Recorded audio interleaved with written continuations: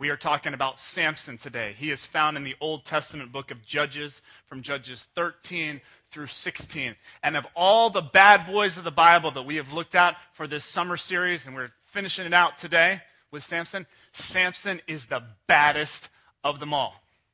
The baddest by far. Truly was a man who was wanted dead or alive.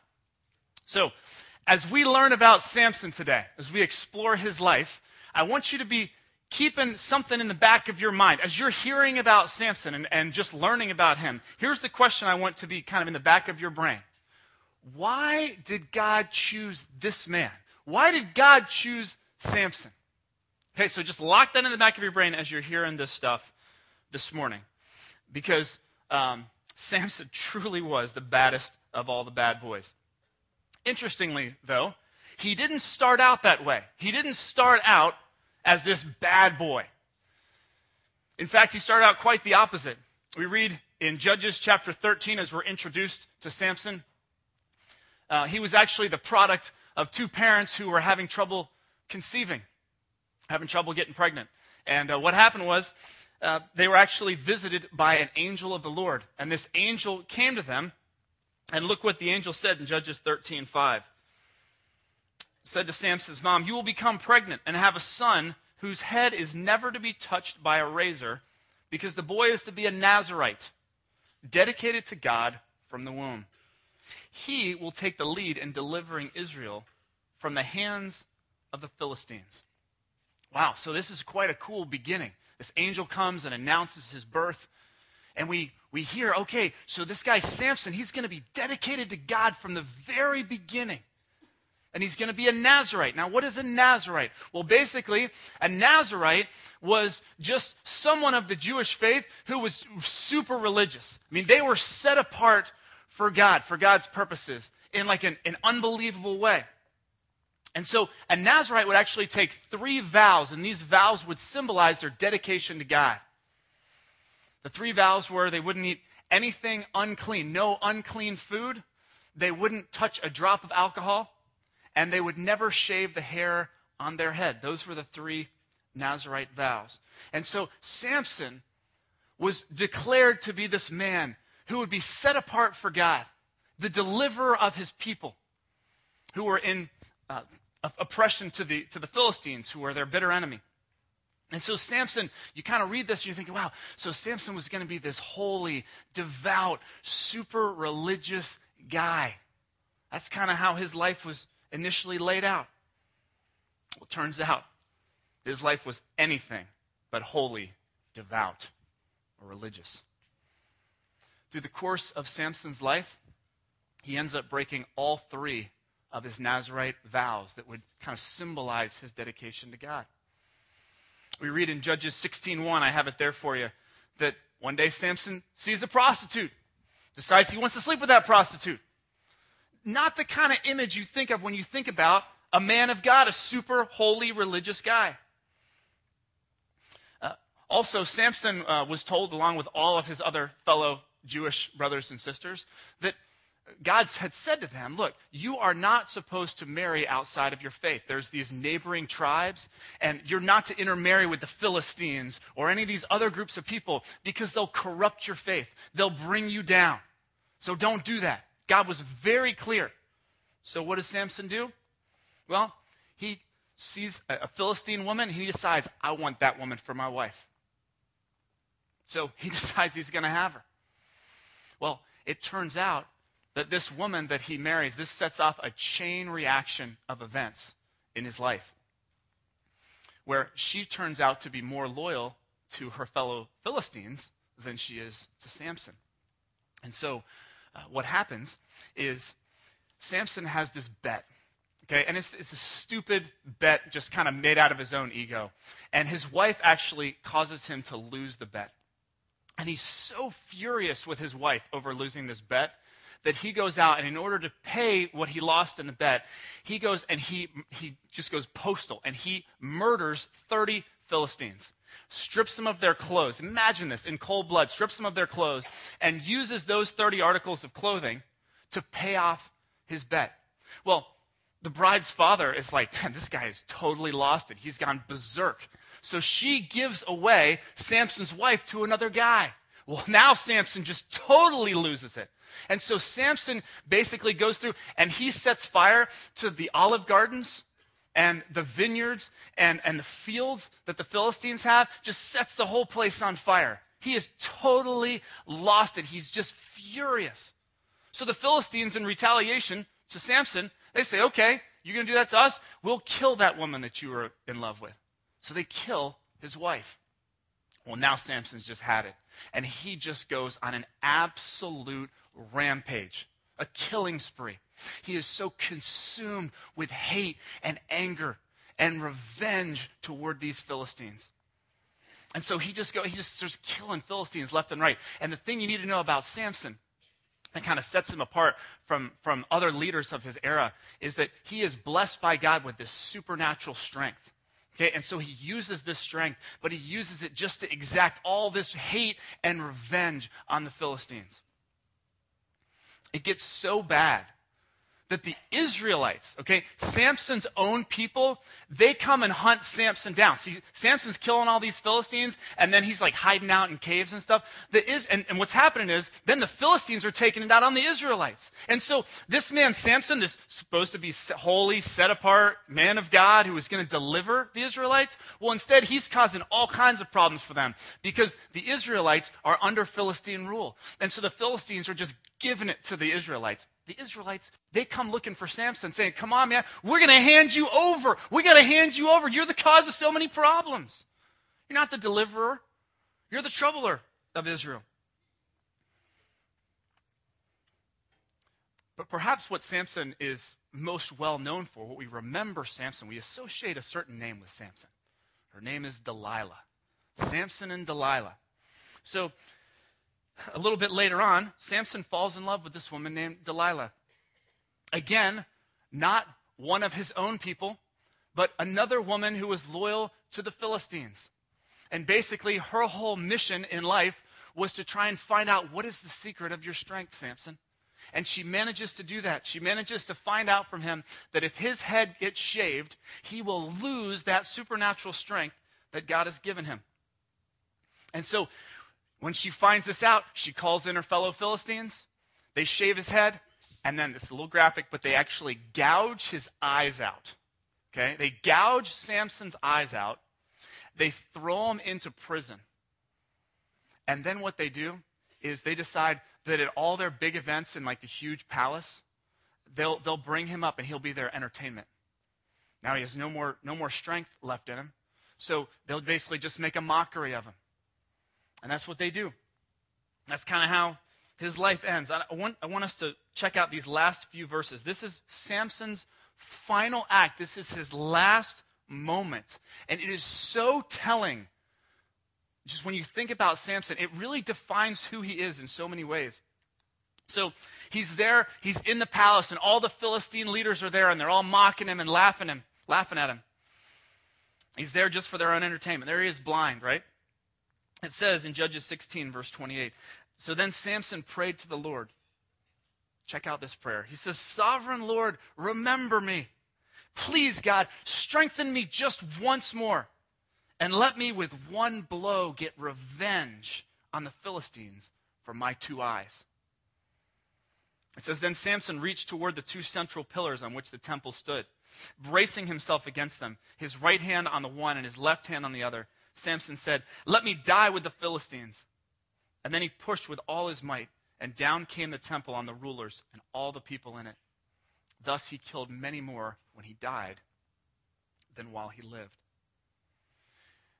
What's so telling about this final act of Samson is that you notice that his last wish, his final request to God, okay, this is a man who has been set apart by God from the beginning to deliver his people.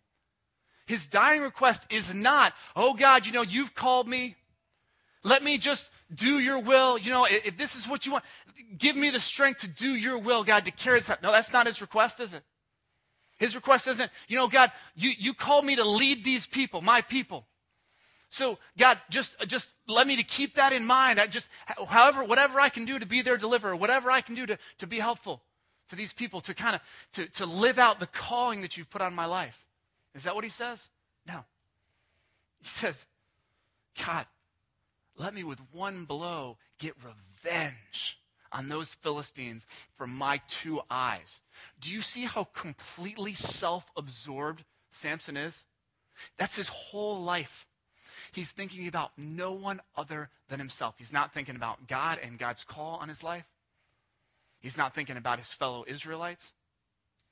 He's just consumed with hate and vengeance toward the Philistines. As you look at Samson's life, or at least as I looked at it, these chapters 13 through 16, I cannot find one single redeeming quality about this man. Not one. Actually, there is one. I take that back. And the one redeeming quality, the only thing you can see, is that God chose him. He was chosen by God. That's the only redeeming quality that he's got. That's, for whatever reason, God chose him. And so, as Samson lived out his train wreck of a life that was just filled with a litany of mistakes and just bloodshed and anger and vengeance and selfishness and impulsiveness, as he lived this out, for some crazy reason, God in his sovereignty chose to use this train wreck of a man to carry out his purposes, to deliver his people, the Israelites, from these oppressive Philistines. So, let's return to the question that I wanted you guys to be thinking about as you hear this description of Samson. Why in the world would God choose this man? Why in the world would he choose Samson to deliver his people? I mean, Samson is about the furthest thing you could possibly imagine from a man of God. He's the complete opposite of holiness and goodness and righteousness and unselfishness and all the other qualities that we would just logically expect for the leader of this group of people to have. So why? Why did God choose Samson? You want my honest answer to that? Honestly, I have no idea. Because this choice of Samson makes absolutely zero sense. To me, anyway. Makes no sense. Not the person that I would have chosen if I were in God's seat. Samson's actually probably the last person that I would have ever expected God to choose to lead his people out of this situation. But here's the thing, you guys. And if you want to fill this in, this is the one point I want you to really think about today. God is not limited by my logic. Our God is not limited by our logic. See, God's primary concern in his redemptive activity in this world is not whether it makes sense to me and to you. That's not God's primary overarching concern. God's not limited by my logic. I brought in a little something for show and tell, and I know some of you saw this box and you were hoping that I'm bringing back the Boom Boom box from the Smokin' Hot series on sex. This is not the Boom Boom box, okay? I know, it's very disappointing. Sorry. It's okay. It's okay. You can be upset about it. This is my God box. This is my God box. This is kind of a physical description of what I try and do mentally in my mind to wrap my head around an infinite, almighty being that we know as God. Something that's beyond our understanding. So what I try and do is, based on my life and what's happened in my life, I try and kind of construct, well, what is God like and what is God not like? You know, what kind of things would God do and what kind of things would God not do, which just wouldn't ever fit inside the box. And so as a product of my experiences, as a product of talking to people who tried to teach me about God, my parents, friends, maybe Sunday school teachers, hearing sermons about God, from what I've read in the Bible about who God is, and then from my own experiences in terms of, times that I've been in need and I've cried out and I've prayed and maybe something's happened or different things have happened in my life. These all go into forming what kind of becomes this God box for me. And my God box through the years is kind of defined by terms like love and truth and grace and mercy and justice. And so over time, I formed this box in my mind. And this box helped me to understand there's certain things that I know God is, and there's certain things that they're outside the box. That's not who God is. God wouldn't do that. God couldn't do that sort of a thing. Okay? Now, this is something that is a perfectly normal, natural thing that we do. It's our attempt to try and understand things and concepts that are just far beyond what we can. So we do our best to kind of construct a box like this. And that's great. So long as we never fall into the trap of thinking that we can perfectly fit Almighty God into a nice little box. We can try and gain some understanding, but God will never be reduced to a box. God will never be reduced to some sort of formula. We've just totally got God figured out and his ways understood. God just doesn't work that way. He will not be limited by our human logic, by our human expectations of how God should act.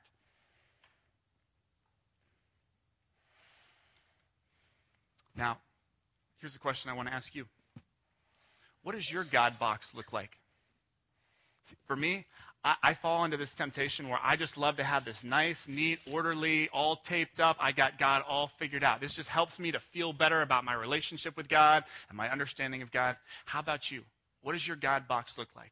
Have you just duct taped the heck out of that thing, man? Like, is it perfectly solid and good and airtight and you got all the answers? You got it all figured out. It always just makes sense. God's simple. It's easy to understand God. What does your box look like? There are some of you here this morning, probably many of you, and when you think about your God box, you actually don't have that much of a problem with Samson. You're like, Samson, he was a little bit of an interesting choice for God. I give you that. But that doesn't really mess with you, okay? You actually can kind of throw Samson, and somehow Samson you can make sense of Samson, okay? Maybe God was just really upset and, whatever, okay? But for many of you who are here this morning, God's choice of Samson pales in comparison to something that completely defies logic and is so far outside of your God box that you can't possibly put it in. You want to know what that is for many of you? It's this notion that God Almighty, creator of everything we see, one day decided to take on human form and come down to this earth and live among us. Not to come and be some sort of crazy warrior type who would rid the world of evil and sin. But for you, what just defies logic is that the God of the universe would take the form of a man named Jesus Christ, and then to top that all off, he wouldn't come to overthrow everything, but instead would come to humbly serve and suffer and die. And that would be the plan that God would use to redeem his people. That is the way that God would say, yeah, that's how this is going to go down. For many of you here this morning, that just totally blows your mind. You're like, yeah, I can conceive in God and being super powerful and love and all this stuff, but God coming down in human form, Jesus Christ was actually God, man, that just completely blows up my box. I just cannot wrap my mind around that concept right there. Well, I want to tell you something. If that's how you feel, I feel you. Because it was just a few years ago for me that I was in that exact place. Where I was just, this just doesn't, how is this possible? It just doesn't compute. And if anyone's ever tried to tell you, or maybe they've just given you the feeling that, oh, it's really simple. It's just Jesus. He died on a cross. You just believe in him and you go to heaven. It's great. And if everyone just kind of made you feel like, man, that's just so easy. How can you not see it? It just fits right in the box. It's just who God is. Let me tell you something. It's not. And the Bible actually tells us that this is an incredibly difficult concept to wrap our minds around. I want us to look at 1 Corinthians 1:18. It says, for the message of the cross, okay, that's the message of Jesus Christ, died on a cross for our sins so that we would be made righteous in the eyes of God purely just by believing in faith that he did what none of us could do, live the perfect life, okay? So it says the message of the cross is foolishness. That's what the Bible says. It says it's foolishness to those who are perishing. So to those of us who haven't yet wrapped our minds around this thing, and there are many of us at Grace in this spot, we're just like, I believe in God, but this whole Jesus thing, I don't know about that yet, okay? To you, when you're thinking about that, this is crazy, okay? It just is. And if you're here and you put your faith in Christ when you were like 7 years old, God bless you, okay? That's amazing. Okay, that's an incredible thing. But don't for a second think that just because it makes sense to you because your box has been redefined, that it makes sense to those who haven't come to that conclusion. It doesn't. In fact, it's completely mind-blowingly crazy to think that God would come down as a person and die on a cross. It just doesn't compute for people who haven't made that jump. So it says it's foolishness. So those of us who don't understand, but to us who are being saved, it's the power of God. It's amazing, amazing stuff. Job 11:7-8 says this about God. Just kind of want to challenge you with this verse as you think about your God box, how you see God, how you try to kind of put everything into nice, neat little categories when it comes to God. It says this, can you fathom the mysteries of God? Can you probe the limits of the Almighty? They are higher than the heavens above. What can you do? They're deeper than the depths below. What can you know? What the Bible tells us here and in many other places is that God is a divine mystery. God will not be limited by our human logic, our human understanding. Now, there are many of you, and your big thing you're wrestling with, the thing that just doesn't fit into your God box is Jesus. It's this idea of God coming down in human flesh. It just does not compute. It seems foolish, utterly foolish and crazy. Okay? But there are others of us in this room, and we're cool with that. I mean, we've got that one, and our box has been kind of reshaped, remade, whatever. But we still struggle in other ways with God. Maybe you're here this morning and you think about your God box and you're like, yeah, I can believe a lot of this stuff, and I know that God did miracles and has done many incredible things. I read about him in the Bible, and maybe I've even heard some stories about some friends or people that, God has done some miraculous things in their life. But, that's just not the way God works in my life. God would never do that in my life. I mean, I've been afflicted for so long with this thing that I just know that God would never work that way in my life. You might say, I know God calls a lot of people to do amazing things for him, and that's awesome. But God would never do that in my life. God would never call me to something like that. It's just no way. I mean, God just doesn't work that way. In my life, anyway. Or, I know that God issued forgiveness to the whole world. That's what this whole gospel of Jesus Christ is all about. But there's certain things in my life that I don't know that God could ever forgive. Some of you, this idea of just total, utter forgiveness and grace, it doesn't fit into your box. For you, that's just not the way God works. It's not what God does. I want to challenge you. What does your God box look like? What are the limitations that you, based on your experience, based on your understanding, what are the human limitations and things where you say, God goes this far, but God goes no more? Are you completely boxing God in? Because God will never be confined to our box. Ephesians 3:20 says these words.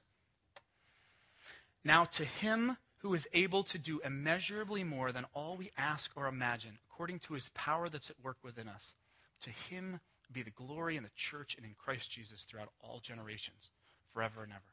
Did you catch those first few words? This is amazing stuff. To him who is able to do immeasurably more than all we ask or even imagine. Did you catch that? God can do more than we can even fathom in our wildest imagination. He can do more than, immeasurably more than that.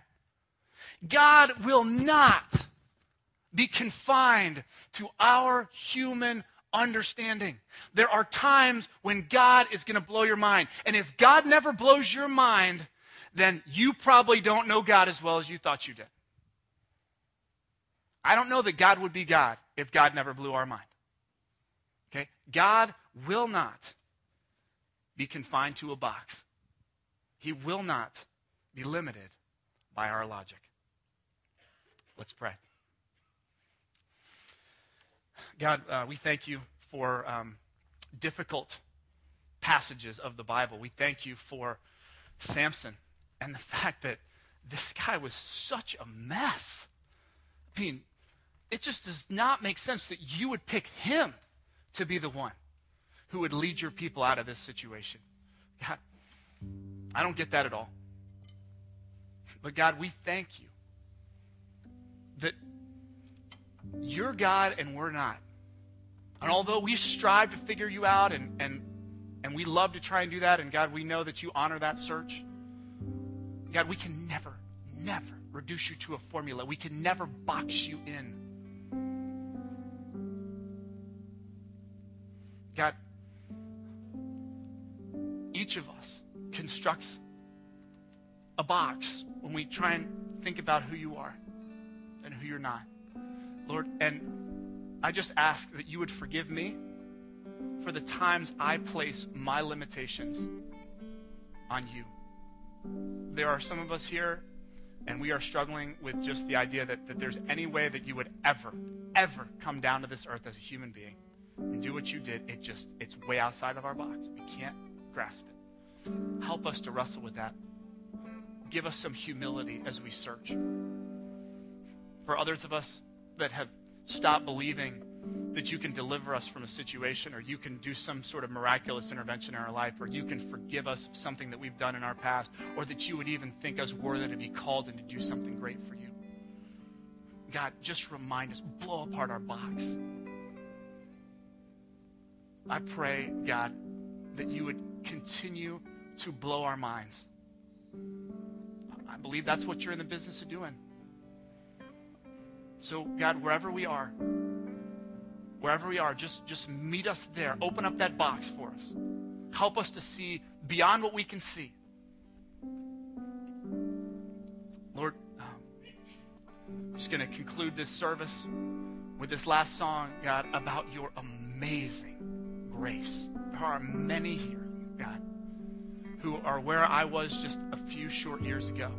Just couldn't conceive of your plans, of the way that you would choose to redeem this world. It's just so illogical. Lord, help us as we sing out this song to just remember that your ways are higher than our ways, that you can do immeasurably more than we could dare to ask or even imagine. We thank you, God, for being an awesome God who would never, ever be able to be put in a box. That's not who you are, God, and we thank you for that. We worship you in the powerful name of Jesus Christ. Amen.